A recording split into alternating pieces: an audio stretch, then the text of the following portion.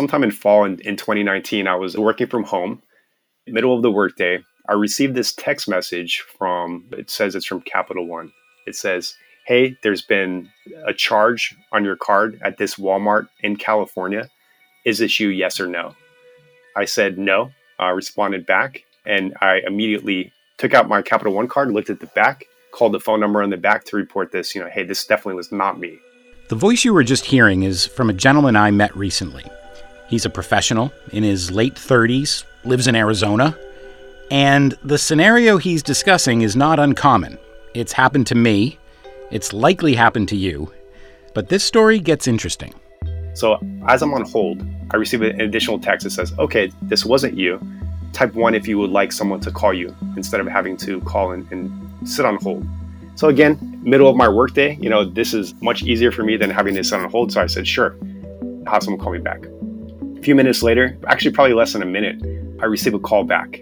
And the phone number was, same phone number from my Capital One card. And so I let them know, hey, this was not me. I identify myself. I authenticate myself, providing some basic information. And they say, okay, well, we can send you a replacement card.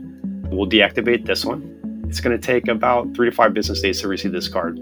This is actually a card I use very frequently. So I asked them, hey, is there any way you could send this out sooner? They said, we can. There's a fee that comes with that. But, you just experienced fraud. So we're going to go ahead and waive that fee for you, right? All right, great. Good experience. I appreciate it.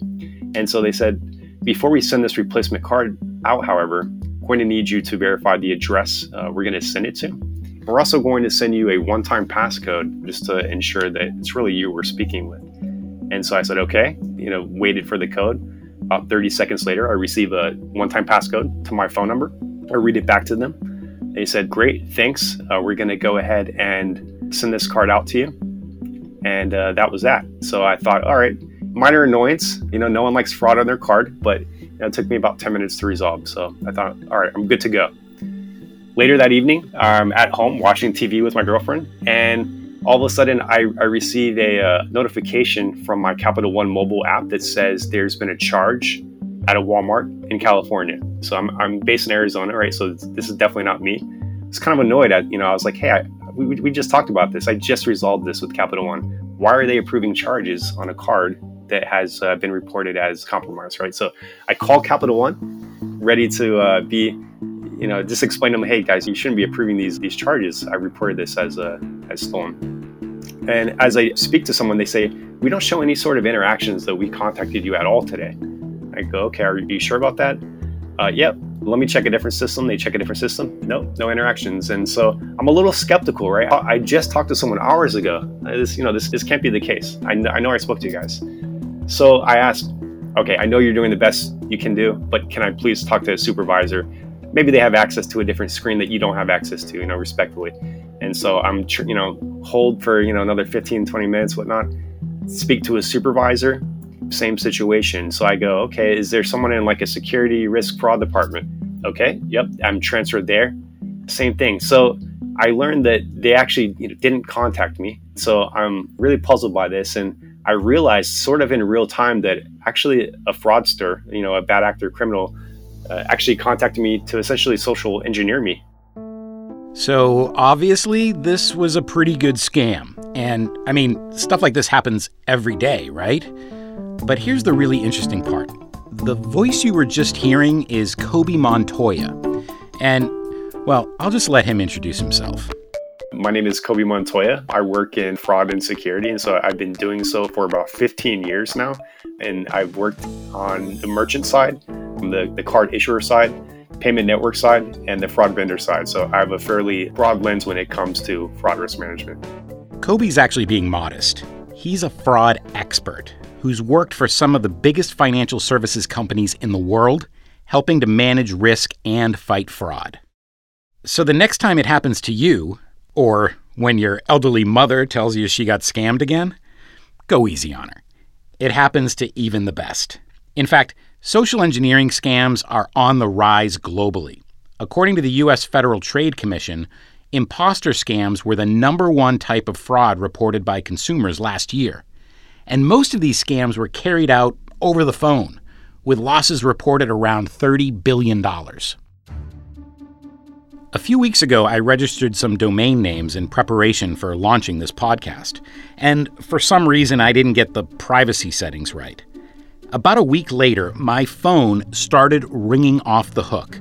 At least a dozen calls every day, about half from would-be web developers looking for work. The other half, dire warnings about my fraudulent payments made from my accounts, messages of accounts past due, a lottery win, and a few were for what would apparently be life-changing opportunities. Why is this all happening? In some cases, it's pandemic-related, but mostly, it's just because it works. As evidenced by Kobe's story, scammers are convincing and very clever, and they prey on human nature and emotions. And for financial institutions, this is a major problem, because in some cases, they're liable to refund losses to consumers. In other cases, they're not, but they might still make those refunds anyway, just to protect their brand and their relationship with the customer. And in some cases, the guidance from regulators is changing.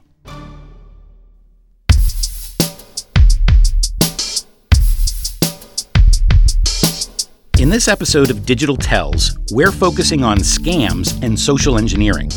Why are they so successful? And what, if anything, financial institutions can do to help protect themselves and their customers? In previous episodes, you met Tim Daglish from BioCatch.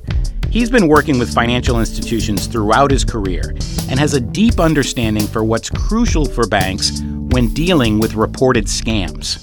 So there's a whole remediation process with a financial impact, operational impact, and a customer experience impact, because it's a customer life cycle. When you're a victim of fraud, it can go one of two ways as a banking customer. As a bank, if you do a great job in looking after that victim and getting them back to normal or protecting it, then that's a story they tell at every barbecue for the next 6 months and tell their friends. If you do a bad job of it, that's a bad story that they're going to tell to their friends, and they might even change banks. So it's really in a life cycle with a relationship with a customer. If you get fraud right or wrong, it can typically go one or two ways. So it's really in a critical point in the relationship. So I want to stipulate for a moment here, particularly with respect to scams and social engineering, that there are hundreds, if not thousands of angles that scammers can take. And they're constantly iterating and improving. Some are better than others. You just heard one. We could share dozens of others, but this is supposed to be a 20-minute podcast. But what I'm getting to here is there is a myriad of cash-out schemes from scam to scam. In some cases, the scammer may literally lead their mark to transferring money, maybe even coach them how to do it, without ever getting a credential or gaining direct access to an account. In other cases, those credentials or account numbers are exactly what the scammers are seeking. And then that leads to the account takeover fraud and account origination fraud issues that we discussed in previous episodes. And still in other cases, the scammer convinces the victim to give them control of their account in the middle of the session after they've already legitimately logged in. Maybe they get them to download a remote access tool or malware, giving control of their phone or computer to the scammer, essentially giving them free rein, but following a perfectly legitimate login from a known device and probably from a known IP address. With all these potential combinations of interactions and outcomes, you might think it hard to believe that there's some magical algorithm to throw the brakes on any of it. And you'd be right. But let's think a little bit more deeply about this, about what the victim actually experiences. Let's say you're on the receiving end of a scam. Maybe someone's contacted you. They say they're from your bank.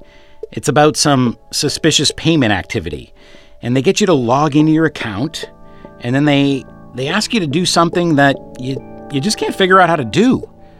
And you start to get frustrated. And you're worried that your money's been stolen. And to be helpful, they suggest that you download a tool that will help them to help you resolve it. Okay, so obviously that's not a good outcome. And And maybe the scam doesn't even go down that path.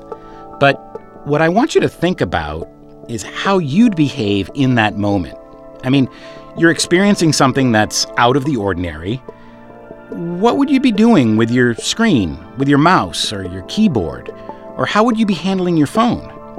What might be some of the digital tells that could indicate that scam activity was underway? Here's Tim Dalgleish again.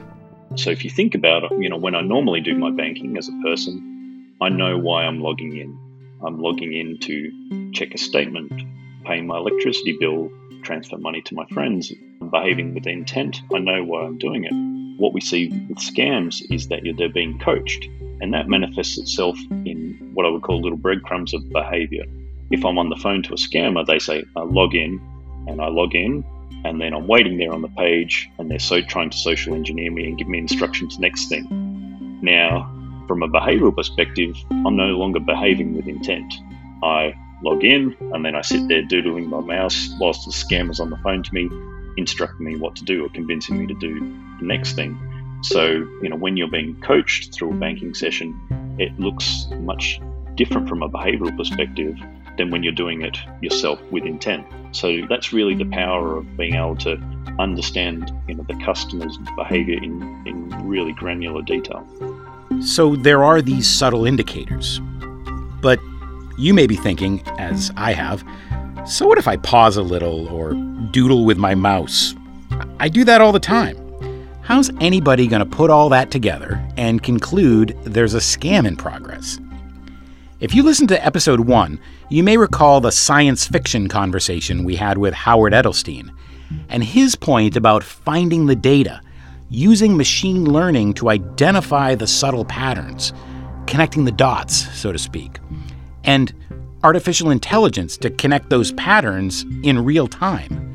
No single indicator is particularly strong in and of itself, but it's the collection of indicators combined with data and analysis from millions of other banking sessions that can lead to reliable conclusions. We met Ayelet Biger-Levine in previous episodes. She and I were discussing that phenomenon of bringing science fiction to reality, and I asked her to talk more about BioCatch AI and machine learning and how behavioral biometrics actually comes together. BioCatch leverages supervised machine learning, and I've been asked a lot about kind of the difference between that and deep learning.